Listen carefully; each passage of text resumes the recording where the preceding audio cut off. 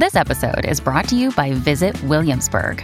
In Williamsburg, Virginia, there's never too much of a good thing. Whether you're a foodie, a golfer, a history buff, a shopaholic, an outdoor enthusiast, or a thrill seeker, you'll find what you came for here and more. So ask yourself, what is it you want? Discover Williamsburg and plan your trip at visitwilliamsburg.com. Hey, it's Ryan Reynolds, and I'm here with Keith, co-star of my upcoming film, If, only in theaters May 17th. Do you want to tell people the big news? All right, I'll do it. Sign up now and you'll get unlimited for $15 a month and 6 months of Paramount Plus Essential Plan on us. MintMobile.com/switch. Upfront payment of $45 equivalent to $15 per month. Unlimited over 40 gigabytes per month. Face lower speeds. Videos at 480p. Active Mint customers by 531.24 get 6 months of Paramount Plus Essential Plan. Auto renews after 6 months. Offer ends May 31st, 2024. Separate Paramount Plus registration required. Terms and conditions apply if rated PG. Hello, everybody. This is Marshall Poe. I'm the editor of the New Books Network. NBN listeners like to read books and buy them. So we thought we'd tell you that right now, our friends at Princeton University Press are having a remarkable site-wide sale. You can get 50% off books, including ebooks and audiobooks, with the code 50, F-I-F-T-Y, at checkout until May 31. You can save some real money on Princeton University Press books. I encourage you to go there and check it out. Welcome to the New Books Network. Hello and welcome to another episode on the New Books Network. I'm one of the hosts, Dr. Miranda Melcher, and I'm very excited today to be speaking with Dr. Carly Kehoe about her book titled Empire and Emancipation, Scottish and Irish Catholics at the Atlantic Fringe in the time period of 1780 to 1850. The book was published in 2021 from the University of Toronto Press, and it does a lot of different things in it, which I'm sure we're going to get into, but primarily focuses on understanding how Scottish and Irish Catholics redefined understandings of what it was to be British in colonial landscapes, for example, in Canada, but also in Trinidad, as well as a number of other places where Catholic and British all kind of intermingled and had all sorts of conversations and debates. So I'm really excited to get into this book, and Carly, to welcome you to the podcast. Oh, thanks very much. I'm happy to participate. Could you start us off, please, by introducing yourself and explaining why you decided to write this book? Sure. My name is Carly Kehoe, and I'm a professor of history and Canada Research Chair in Atlantic Canada Communities at St. Mary's University in Nova Scotia. And I decided to write this book because after the first book that I wrote, which was about women religious and Catholic identity in Scotland, I started to think about where I come from in, my past. I come from a small island off Nova Scotia called Cape Breton, and one of the things that was always really curious to me was all of the people that seemed to surround me of Scottish descent were Catholic, and yet Catholicism didn't seem to be part of the Scottish story when I was living and working in Scotland. And so I wanted to explore how Catholics and Catholicism, Scots and Irish Catholics and their Catholicism functioned abroad, what it looked like and what it did. So that kind of started me on this book journey. Fascinating.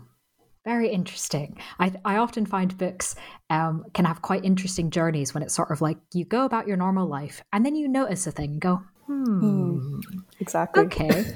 And then inevitably go, oh, well, someone must have written a book. Let's go read it. And then go, oh, wait. Oh, no. I have to do it. Yep. Yeah. Okay. Exactly. So that makes a lot of sense. Thank you for bringing us into the book in that way. I'd love to kind of continue our introduction to the book with obviously some of the kind of definitional items in it. So could you tell us a bit about how and where you focus the book geographically and in terms of time, and sort of how you decided that this time and this place was going to be your focus? Yeah, sure. It was really interesting for me to go through that process of not necessarily elimination, but considering what I wanted to include. The time period was easier for me because it was clear that really from the late 18th century to the mid-19th century, there was significant movement among Catholics to try to acquire respectability, citizenship, more recognition of their subjecthood than they had been able to in the past. And I had obviously been trained in Scotland, and so I was very aware of the effect that the end of Jacobitism, or the failure of the Jacobites at Culloden, what that had done to Highland culture and also Catholic culture in the Highlands. And so I was thinking, the late 18th century is a great place to start, also because that's when they start really agitating for and acquiring relief legislation that gives them more rights. And one of the first things that they became able to do was participate in military service. And so that was always of interest to me. And then 1850 was sort of a cutoff point, because after that it gets really, really complicated, far more complicated than I think could have fit into one book. So I gave myself that bookend. In terms of the geography, I did make conscious decisions about which colonies and territories to include. And, if I could go back, I would probably include a couple more. But I did want to focus on those colonies that had the earliest and largest Catholic populations. And so Cape Breton, parts of Nova Scotia, Newfoundland, obviously in the north, but Bermuda was also significant, and then Trinidad was important, because I wanted to look at a few colonies and territories that weren't always a focus of imperial scholars or scholars of the British Empire. Cape Breton, where I'm from, gets overlooked a lot, and yet it had a majority Catholic population. And so I was really curious about that. And then what I started to think about too is, like, all of these places seem to be on the fringe. They never seem to be included in the main story. And yet they were absolutely central to the survival, in my opinion, the survival of the empire, but also the survival and growth of Catholicism in places like what would become Canada, and down in the more southern districts in the West Indies or Caribbean. So for me, I was kind of curious and wanted to see what they could tell us about the story of Britishness, but also the British imperial progress. As I said, lots of interesting things when you start off being curious and just kind of investigate and keep poking at it. Yeah, a little nosy, actually. Yeah. What was going on there? Yeah, a little bit of detective work, pulling things out, poking at things. Lots of great books come from that, so that makes a lot of sense. I'd love to ask you a little bit more about kind of one of the strands that you mentioned as being a sort of thing hanging around, like part of these debates around what it meant to be British, the role of Catholics in the empire. And of course, that's Catholic emancipation. So I was wondering if you could help us understand a bit why this was on the political agenda in the late 1700s. Kind of what were the debates generally about at this point in time, and sort of why was, in a lot of senses, sort of the tide rising to finally lead to some kind of Catholic emancipation? Yeah, so in the late 18th century, it was really, I use the term emancipation, but it was Catholic relief, and it was basically removing some of the penal restrictions that had been imposed upon them. And a big reason for that is because Britain had been involved in some very serious international wars, and fundamentally they were running out of soldiers. And so they needed to be able to tap new resources. One of those resources was Ireland. And another were potential soldiers in the Highlands of Scotland. And so you actually get a lot of Catholic agitation in the really after 1750, people starting to say, we would like to be included in the empire. We would like to be included as subjects. We are loyal. Why aren't we allowed to serve? And they're petitioning, really important figures like Dundas, especially the Scottish Highlanders, the landed Highlanders, are saying, look, we could raise a regiment for you right now. Just give us the opportunity.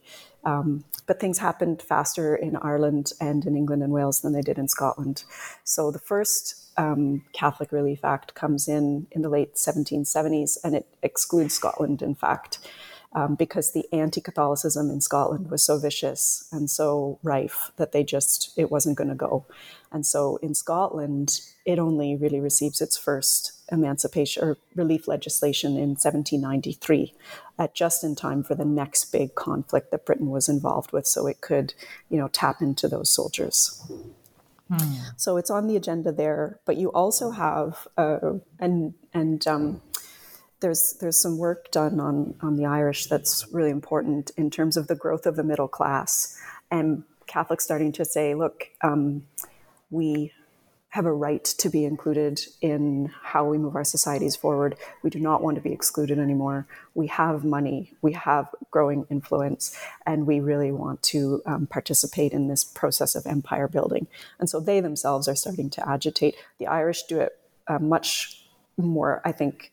They're more bold and brave, partly because they were not as suppressed. The Catholicism in Ireland wasn't as suppressed as it was in Scotland, and the Scots are more quiet, but they are agitating behind the scenes, and they are speaking to people at very high political levels to try to gain some ground back that many, for example, in the Highlands, lost because of Jacobitism.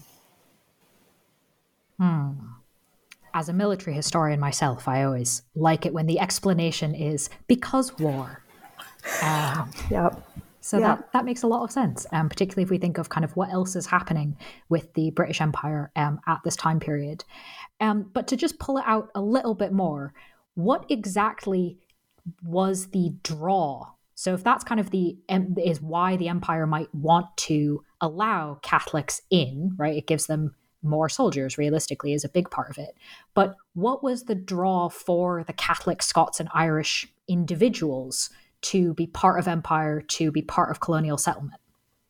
Yeah, that's actually fascinating, and it kind of links with a project that I'm exploring now, which builds upon this foundation that this book created. But the draw was basically they could have religious freedom abroad that they couldn't have at home. They could also acquire, in some cases, significant wealth and influence locally, and they could acquire land. And so, where I'm from in Cape Breton Island, the stuff I'm working on now is looking at how Catholics were really, really successful in acquiring significant tracts of land to set themselves up in new settlements. But they could kind of reinvent themselves as loyal subjects and citizens in colonies in territories that needed them. Because, when I use the term Atlantic Fringe in my title, it was also because the places that I'm focusing on were not the, top-rated, if you want to use that term, they weren't the top-rated colonies that, people would be necessarily drawn to. Catholics kind of went to the places that were more accepting of them because they were desperate for settlers. And that was the case in the Northeast Atlantic, so the colonies and territories that I've mentioned, but also in the Caribbean. They often went to the islands that were, they had more opportunities. So after the Treaty of Paris in 1763, you had the ceded colonies, and a lot of Catholics started going there because they could. So they were opportunists, they were pragmatists, and they were doing what they could to create new and more prosperous lives for themselves that they just simply couldn't access back in the United Kingdom. And to be clear, they couldn't access it for legal reasons in the United Kingdom.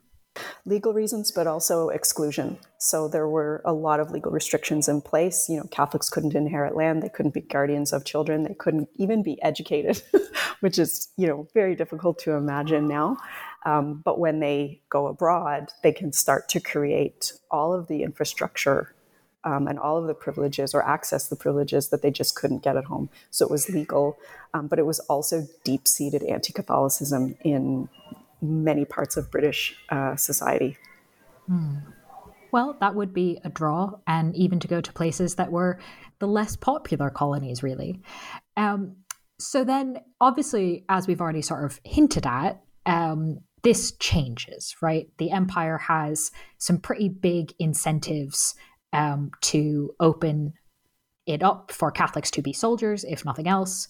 And you document how kind of this, maybe it sounds like sort of one narrow thing, actually changes a lot of things around what it means to be British and kind of what that identity allows, that maybe starts to work against some of these more prejudice-based restrictions rather than purely the legal ones. So can you help us understand kind of what was changing about the idea of British identity in a way that Catholics now could be more part of both domestic Britishness, but also imperial Britishness? Yeah, so there was a Scottish scholar, his name was Bernard Aspinwall, and he was a historian of the Catholic Church in Scotland, and he wrote a lot about this idea of British Catholics in Scotland and British Catholics.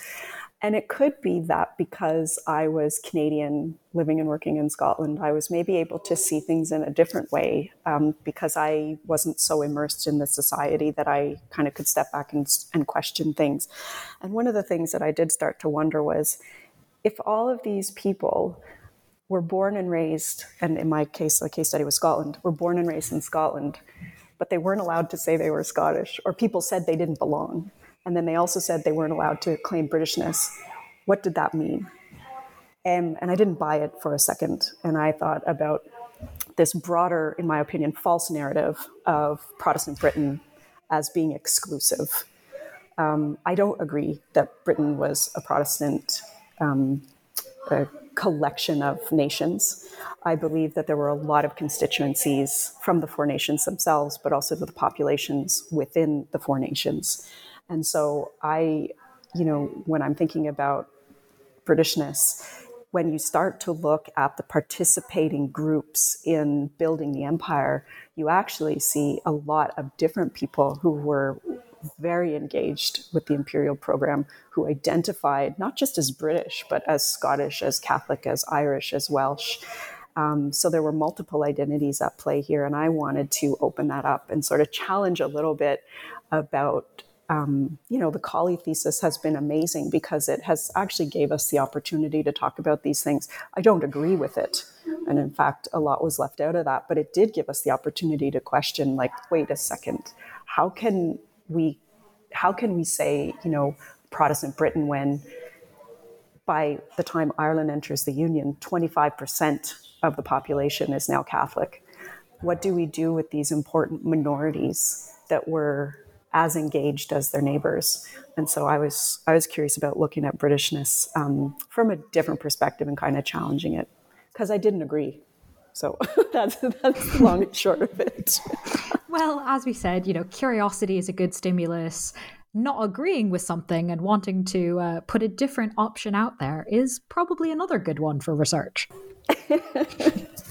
Hopefully, that's what we're supposed to keep doing, right? So Exactly. Well, I want to kind of stay on this for a moment because I think one of the things that was really interesting about your discussion of kind of how British identity was changing was this idea of kind of the multiple labels, right? Today, we might think of, for example, someone calling themselves, I don't know, Asian-American or South Asian-British or whatever, right? Having multiple kind of identities. But you show that this is not just something kind of now, that there were all sorts of different ways that people had identities, whether it was based on class or jobs, or they were Welsh, but also English, or, or also British, and that there were all kinds of different textures in a lot of ways, different groups within kind of big monolithic seeming populations of kind of Protestant Brits, Catholic Brits, those are really, really big categories. And something I really appreciated was that we've been talking in some senses of kind of Scots and Irish Catholics as being sort of one group, but you do go into more nuance within that in the book. And I was particularly interested to see that kind of, despite what maybe you expect if they're both sort of marginalized, minoritized communities, there were some pretty significant tensions between the Scottish Catholics and the Irish Catholics. I'm wondering if you can maybe help us understand kind of what those beefs were and how they translated in the colonial sphere. Yeah, so this was really fascinating for me to discover. I don't know what other North Americans experience when they kind of go over to study or begin their research process in the UK. But for me, a naive Canadian who was grew up in a place where there were Irish and Scottish communities, right? And then I went over thinking that everybody got on, and then really, really quickly realized as I started looking into Catholicism in Scotland, they really did not want to have much in common with their Irish co-religionists. They didn't like them. They were frustrated by them. They felt that they were that their religious culture was being threatened by them. And so that really gave me an insight into, okay, wait a second, these two peoples have to be considered separately because they didn't share very much. In the religious culture, the Catholicism was very, very different. The Irish didn't make an effort to really hide the fact that they were Catholics, whereas the Scots did. They couldn't practice their faith. I mean, there's been some really wonderful discoveries, and Twitter's actually quite good for this, but, mass stones in the Highlands where Catholics could not, they had to meet secretly to celebrate Mass because they weren't allowed to. And so when you start understanding the cultural differences that existed between Ireland and Scotland, you start to understand how this may have affected their movement and activities abroad in the empire. And that certainly is the case when you look at Atlantic Canada, what would become Atlantic Canada. You start to see these were very, very different people. But what's quite interesting is they were both pragmatic, and I've mentioned this before, they were both opportunistic groups. And they were very prepared to take the opportunities that empire provided to not just establish themselves in settlements, but to expand and build those. And then when they become secure, and that's the next part of the work I'm doing now, when they become secure, then they start again with the tension. And the kind of, I don't want to say fighting, but the jockeying for position, who is going to be in control of what. And in Trinidad, what was so interesting was that you see that with not the Irish and the Scots, but between the Irish and the French. And the English clergy are actually asked to lead because, first of all, they're trusted more. But second of all, the French I've read documents that have said, gosh, can we at least have an English person in charge because we can't deal with the Irish at all. And so you see all of these different Catholic constituencies that you think might be united in the colonial world, but they absolutely are not. And so maybe there's an example that would what exactly were they jockeying over? Was it differences in sort of how rites were done? Like what, maybe there's a Canadian, I know in the book there are a number of really helpful examples to distill this out. Maybe you could explain one to us? Yeah, so I think where I see them very clearly, and I'll just use an example of Nova Scotia, and this would be later in the period of the book, in the 19th century, towards the mid-19th century, the establishment of universities or colleges. And so you have the Irish Catholics setting up institutions, and you have the Scots Catholics setting up institutions. Now, these are remarkable in themselves because, again, the idea that the Scottish Catholics could found a university in Scotland was just, pie in the sky thinking. And yet they did that in the early 1850s in Nova Scotia with St. Francis Xavier University. And in Halifax, you have an Irish Catholic college, St. Mary's, established. And so what they're doing is they're actually trying to control who gets to decide what Catholic culture in a given place looks like, who gets to be in charge of it, who gets to run the show. And that is really interesting. Also, women religious come into it too, because you have a significant number of Irish women religious who start to populate the colonies, and they're basically running the educational infrastructure, which is also important on another level because it's enabling a Catholic system of education and enabling Catholic kids to go to school. And again, many of their parents would have been excluded from that. So there are loads and loads of examples. One that I'm looking at right now in Cape Breton is actually where, the Irish and the Scots came together because they were frustrated and concerned about the influence that outsiders, particularly Quebec clergy, might actually exert over what they saw as their space. And the same thing, you see this actually happen with the Irish and Scottish and English colleges in the continent. Often those colleges are very distinct and they don't want very much to do with each other and they're quite frustrated with each other. But then when the Italians seem to be coming in to exert some kind of authority or control over, what they see as their church, they club together pretty quickly. And so it seems to be this flow that just happens, and there's constant responses to whatever comes up at a given time or place. Fascinating. Thank you for taking us through that. I think the educational example is striking, particularly when you think of it in the context of Scotland and Ireland. I mean, can you imagine a Catholic Scottish university at that time period? And yet, look at what's happening in what becomes Canada.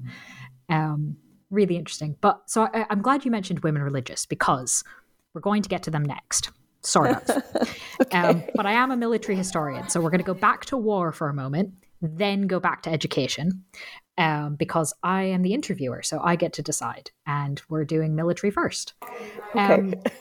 So one thing that I found was really interesting, and we've kind of already touched on this, that your book looks at kind of big imperial policy and individuals kind of at the front of it, and keeps going back and forth between them, which I think is a really helpful way of not just kind of outlining this law was passed at this point. There were this many people in this town on this year, but actually helping us kind of understand what, in some senses, it would have been like. And one of them is thinking about, okay, this law has changed. You now have Catholic men who can be soldiers. That means you now have a whole bunch of Protestant men who probably would not have interacted with Catholics beforehand, fighting alongside them. And similarly, and perhaps more interestingly, you also talk about this on the female side with women religious, Catholic women religious, being frontline nurses. And so again, both of these being in quite kind of public ways of being Catholic, really. It's not about practicing in your own house. I mean, it's within the institution of the military. It's within the institution of military medicine. So how did these kind of interactions within the institutions on sort of a personal level, how did that impact this whole debate about kind of who gets to be British and what does it mean to be part of empire? Yeah, so I was fascinated with the military dimension of this. And in fact, when my research started to turn towards empire, it was actually because of a diary I had been working on. He was a Roman Catholic surgeon in the Royal Navy. And I was super interested in his diary and his experience. His name was Richard Carr McClement.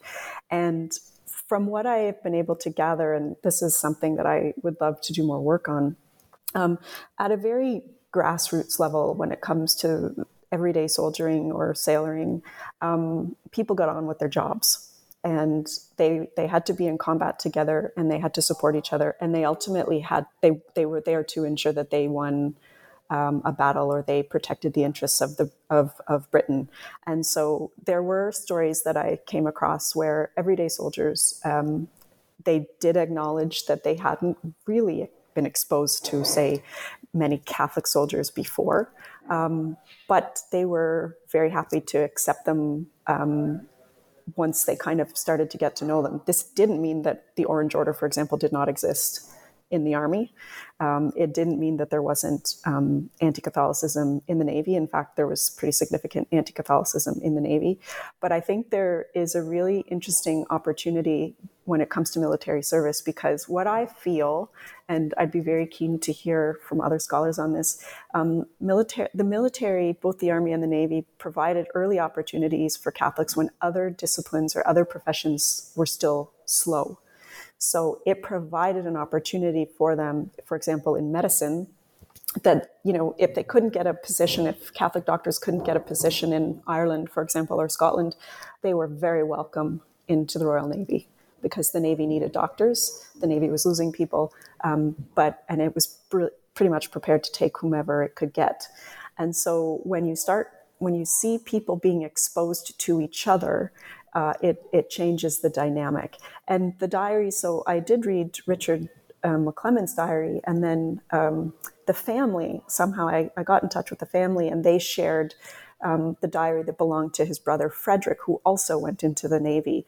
And both of them talk about this really interesting camaraderie at kind of the regular soldier sailor level. In the officer class, it gets a little more complicated because there are power structures involved there. But there still is this, and the folks I looked at were were medics. There was this community of medics that didn't necessarily revolve around somebody's religious identity. And that was really, really interesting for me to see. And I would really love the opportunity to do more work. I've been really focused on the Navy. I did include the Army in my book, but I was way deeper into the Navy. And so it's fascinating when you think of the structure of the services, though, inherently anti-Catholic, and that doesn't change for a long time. And even in the early 20th century, and I know I'm going way beyond my book, anecdotally, Catholics who have served told me that they absolutely felt anti-Catholicism, and they, were teased or given a bit of a tough time on occasion. And so, there are still challenges, but I do feel that the military service offered opportunities for integration that had not been there before. And when it comes to women religious, that was fascinating. So I did dip a little bit into the 1850s, so beyond my kind of bookend to deal with and consider women religious. But they were in the Crimea, and they were in the Crimea, as you mentioned, in the front lines. And that was the first time a lot of men serving would have seen a nun.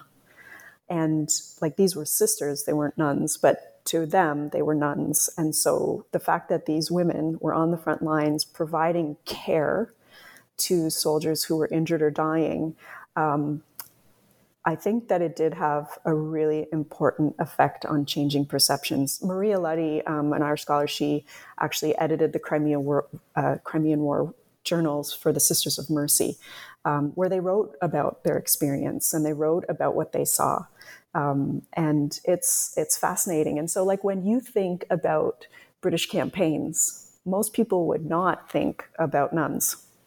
And yet they were serving as nurses there. So Florence Nightingale, for example, was not the only one there, right? She did not represent kind of the nurses on the front lines by herself. There was a lot of Catholic women there too. Fascinating. Thank you for explaining that. I think there's a lot of research in a lot of different wars and a lot of different time periods around kind of how the military as an institution can sometimes accidentally open things up for people. And to see it highlighted in this context where you show kind of that day to day, people could get on with things and maybe have more opportunities, even though, as you talked about, the institution was not nice about it on a structural level. There was kind of a split between the actual experience and the policy thing, which again, thank you for including both elements of it in the book so that we can understand kind of that gap. Yeah, if I could add just one other thing on the military dimension, which I thought was fascinating, and it did vary depending on where people were actually placed. And so some commanding officers permitted their men to attend Mass because they were supposed to. They were getting directives from above that said, allow your men to attend Mass, but some didn't. And so it really was up to the individual commanding officer, and there was a lot of variation there, which I thought was fascinating.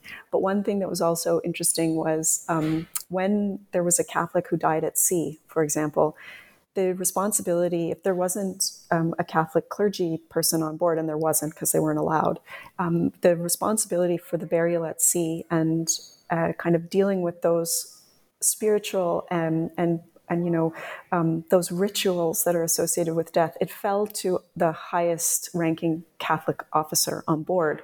And often that was the medic. And so what you have are these people who are responsible for care and medicine and treating, injured sailors, but they are also taking on a responsibility of almost religious leadership in a very structured imperial space like the Navy, the Royal Navy. And so that, for me, was super interesting. Mm-hmm. Very interesting, particularly thinking from the Scottish point of view of Catholics that would have been used to hiding their religion until quite recently. And now you're on a ship and you kind of are called on to do something very publicly Catholic. Interesting. All right. Well, I did promise that we'd move back to the educational side after the military discussion. So I'm wondering if you can continue telling us a bit about how kind of important, really, Catholic religious personnel, both men and women, were in active imperialism in Canada, particularly around education. Yeah, so I'm a believer in the fact that education is a very important method of social control. And so I focus mostly on women religious because, in my opinion, they were the leaders here. They may have had to kind of deal with clergymen and their whims, and often they were whims. But women really they rolled their sleeves up. They established schools for kids, young children, and they were very connected with the narrative of the empire and how you're raising good subjects, good Catholic children who follow rules, who do what they're told. And the women religious, their numbers were expanding significantly over the course of the 19th century for a number of reasons, some of which because they believed they had a vocation, some of whom did not want to get married and have children, and some of whom were intellectuals who really wanted to make sure that they kept their minds going and that they were engaged with a project for the greater good. And so they were very engaged with colonial development. They really started, and I did also, again, when it comes to women religious, I had to expand beyond 1850 because their numbers really only started to grow and expand after that period. So, for example, in Canada, you get their presence after the mid-19th century, because then that's when they start to arrive. And boy, do they arrive in big numbers. And boy, do they start to establish religious communities and small and large educational institutions. Again, one of the colleges at St. Francis Xavier University was a female college. And I believe that St. FX graduated the first women in North America, and it's because of women religious. And so that is significant. And I think when you are looking at the development of what would become a country like Canada, you can't exclude them from the story, just like you can't exclude them from the story of the development of the Scottish nation, which I didn't. They were front and center in this creation of a Scottish identity in the 19th century. It's almost like they were trying to be as Scottish as they possibly could, just so that they could be accepted. Again, a theme that comes up in similar sort of studies of minoritized groups and expanding ideas of identity. So I'd love to kind of move our geographic focus from the cold bits of Canada down to the Caribbean. So we're staying on the Atlantic fringe, but we're moving to the warmer parts of it. And one thing, you already mentioned that some of the islands that ended up being British, at least during this time period, had a lot of different populations going on, even just within the Catholic side, whether it's Scottish, Irish, but also French. Obviously, the Caribbean islands, many of them underwent many changes of sort of sovereignty and ownership. And this, as you show in the book, led to some particular challenges for Imperial Britain in figuring out what to do with some of these Caribbean colonies that were pretty Catholic, pretty mixed, and maybe didn't have a long history within the British Empire prior.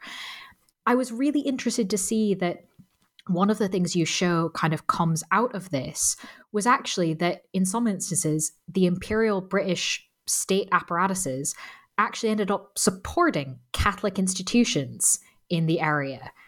How did that happen?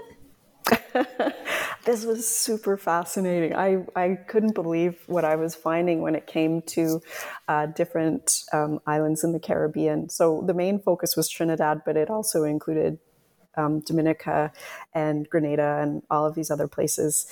And so it was really interesting for me to think about why on earth did the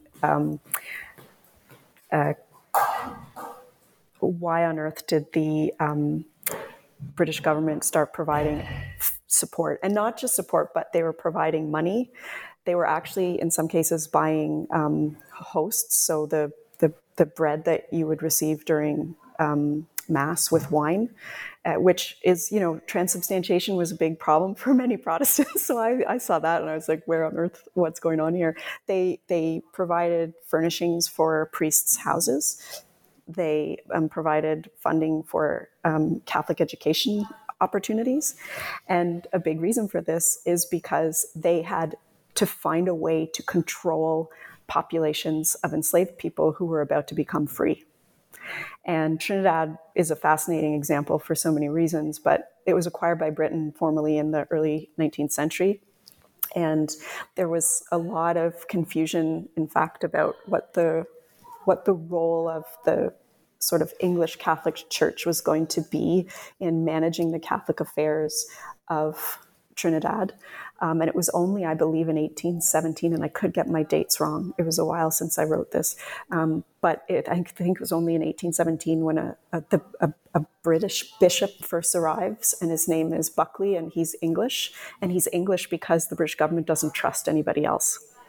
And then the next bishop to come in is an Irish descended man who was raised in London. And so there was significant support for attempting to create an infrastructure of Catholic control. And because the big elephant in the room is the fact that the majority of the people on these islands were enslaved. And so building on that, one of the things that you show in the book is obviously that the Catholic Church, not to put too fine a point on it, one of the issues with Catholic emancipation in the British Empire is the idea that the Catholic Church is ruled by Rome, not anywhere in Britain. And this has obviously historically been a problem. We won't go into Mary, Queen of Scots, etc. But, there's a whole thing there. And yet, what I found really interesting in this sort of discussion of Trinidad and the Caribbean islands is there's, as you said, kind of support for it from the British state for Catholicism. But on this point of slavery and what happens with the people who are about to be free, you also discuss how the Catholic Church's stance on slavery, more specifically, the fact that they don't really have a statement against slavery, and there's a lot of sort of waffling around. How did this sort of play into kind of Catholic relations within the British Empire, given sort of this place and this time? So the Catholic Church, there is a lot of work that needs to be done on its position on enslavement. And it, in my opinion, was pro-slavery because it didn't speak out against it. It did not have a strong statement against Black enslavement until well into the 19th century. And I think it has a lot to do with the fact that France and Spain were still major enslaving nations until late in the 19th century, and Rome got money from them. And so that's something where I call on colleagues, researchers around to start looking into this. When it comes to on the ground in the Caribbean, there was an absolute need to, the church was very pragmatic. It's always been pragmatic. And so it was very prepared to work with the British government to ensure some measure of control over the enslaved population in exchange for privileges that they could take for granted when a colony was under France, but could no longer when it was a British possession.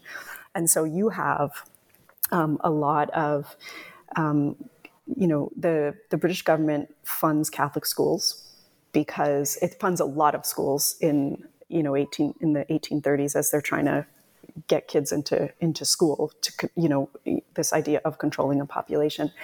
But it also, you see the Catholic Church locally setting up chapels at the edge of a plantation because a lot of planters were complaining that their labor force was leaving.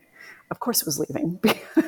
A lot of people did not want to stay where they had been enslaved, but the church set up chapels because they were Catholic. And so they felt if we can provide them with the opportunity for Mass or to practice their faith, they might stay and work on a plantation. And so the Catholic Church is absolutely complicit in supporting Britain and its system of enslavement. I wrote another article called Colonial Collaborators, which looks at the relationship between Britain and Rome in Trinidad, and it's very interesting when you start scratching below the surface. So I haven't been satisfied, to be honest, with much of the work that has come out. There's some stuff that's really important that's starting to be done now, but up until a few years ago, I was not satisfied with the work that had been published by scholars on the church's relationship with enslavement. It was too gentle, in my opinion.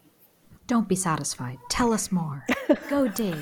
We'll have you back next time you write a book. Okay. I'm very in favor of poking at things and going, hang on a second. So very exciting to hear that you are also on sort of on that side of history of let's poke at things and see what happens. But I do want to ask you a little bit more about this book, if I may.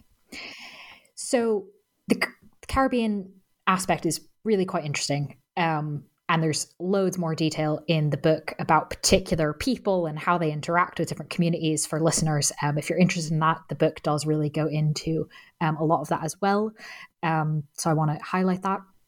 But as my kind of last substantive question, you've just helped us understand sort of in a lot of senses what's unique about sort of Catholic and British interactions when it comes to Trinidad. And we've spoken a bit about that sort of unique interaction in, for example, the Navy, as well as around the idea of education and the establishment of universities. So as my last question, to kind of go all the way back up to the super cold bit of the fringe from the very warm bit, could you likewise help us understand what was significant and unique about relations between Catholics and the British state in Newfoundland? Newfoundland is a fascinating example of Catholic participation in the British Empire. Newfoundland was one of the earliest colonies of England and then Britain. And what is really interesting about that colony is that the colonial administrators had tried really, really hard to prevent settlement there, year-round settlement. They wanted it to be a fishing station, and they wanted it to be, they did not want to encourage any kind of settlement. And so, for example, when Irish fishers went over to work for the season, the colonial administrators, often military men, tried to make sure that everybody left at the end of the season. But what started to happen was you started getting more people that were hiding or deciding, no, I'm not going back. I'm going to stay and make a life here. And you actually start to have a gigantic Irish population in Newfoundland, many of whom are Catholic, but also many of whom are Protestant. And what is interesting there is you really start to see the replication of sectarianism, Irish sectarianism in Newfoundland in the 19th century. And perhaps the best person who's written on this is Willeen Keogh. She's at Simon Fraser University in British Columbia, but she has written an awful lot on the sectarian tension in Newfoundland.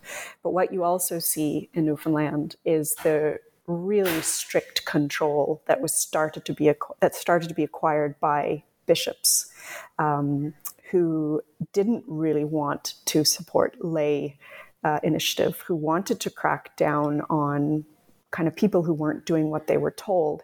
And it was all in an effort to, again, gain a foothold for the church and for it to be kind of an unrivaled power in Newfoundland. But it's interesting as well because Newfoundland doesn't join Canadian Confederation until I believe it's 1949. So it is still a separate, well, it's a territory, not a colony as well. It's a territory into the 19th century. And so its identity is also quite distinct from what would be the colonies of Nova Scotia, Cape Breton Island, Prince Edward Island, New Brunswick. These are all neighboring colonies. These are all colonies that would become part of Atlantic Canada. And yet Newfoundland was distinct and separate. And I think part of that is because of the Irish Catholic element there and the distrust that British colonial authorities actually had. In other places, it was more mixed. And yet in Newfoundland, it was not. But this, again, is something that I would, yield to scholars like Jerry Bannister or Willeen Keogh because they really are the experts on Newfoundland. But it does stand out as at once a very loyal place and then also a place where colonial administrators were really nervous about the potential for Catholic radicalism on the island. And therefore a very interesting part of kind of borderland studies and sort of understanding the fringes of polities and how identities change. So in a lot of ways, a very good sort of summary encapsulation of a lot of what the book does. Thank you. So there we go. So before I let you go, I do obviously have my kind of traditional last question. And helpfully for me as an interviewer, you've already sort of teed us up a bit for us. So I was wondering if you might be willing to give us a bit of a sneak preview for what you might be working on now after this book. Yeah, so the next project that I'm working on is actually about, so the book that we're talking about now actually set up a foundation for what the relationship was like between Catholics and the British imperial state at home, with an understanding of how it started to expand into empire. The next book is actually using that foundation to consider, okay, when they actually got to the colonies, then what did they get up to? And this is when we get into the area of settler colonialism. And what I'm doing is I'm looking at what did settler colonialism look like in Atlantic Canada and how was it enabled? And this actually brings in the Caribbean, because what I'm finding is that a lot of the settlements in Atlantic Canada were actually enabled by the north-south trade that happened with the Caribbean, and that trade was enabled because of the enslavement of Black people on the islands. And so when you have Scots who invest a lot of money in the Caribbean and then they create settlements in, for example, Prince Edward Island, we have to be prepared to make those connections and understand those links. And when you look at a place like Cape Breton Island, and you look at how the Scots and the Irish were, for a number of reasons, had to leave their home nation. So we know the Scots many of them experienced clearance in the early 19th century, into the mid-19th century. They brought with them trauma, but then they exerted colonialism upon the Indigenous people. And so I'm looking at land grants in Cape Breton, which shows the Mi'kmaq people completely surrounded by Scots in about 10 years in many places. And so the foundation that Empire and Emancipation built is enabling me to look at, okay, when they got to the colonies, then what did they do to secure their power and their status in these new societies? And that's harder, I think, emotionally to engage with in some ways. I could keep a distance with the other book, but with this research, sometimes I just have to stop and think, okay, that's enough for today. That's fair. I think with any big research project, it's a marathon, not a sprint. Yeah. It absolutely is a marathon. And sometimes we need those breaks. We need those moments of, you know what, I'm going to put that down for right now. And whether that's I'm going to go research another bit, or whether I'm going to go off and teach something for a while, or whether it's simply I'll pick this back up tomorrow morning. That's a really important part of the process. So thank you for both sharing with us kind of the topic of what you're working on, and also a bit of an insight into kind of how you're approaching it, to remind us, we are human and researching history is not sort of something that is removed from the present day in a lot of senses. So thank you for that. I wouldn't suggest a career as a historian for people who want to be cheered up every day. It's not that kind of job. Yeah, that's not how that works. And you'll know, especially as a military historian, goodness. Yeah, that's not how that works. Well, thank you for sharing your current work with us, but particularly for going in such wonderful depth through your most recently published book, which again, for our listeners, is titled Empire and Emancipation, Scottish and Irish Catholics at the Atlantic Fringe, from 1780 to 1850, published last year, 2021, from the University of Toronto Press. Dr. Carly Keogh, thank you so much for being with us on the podcast. Thank you for having me.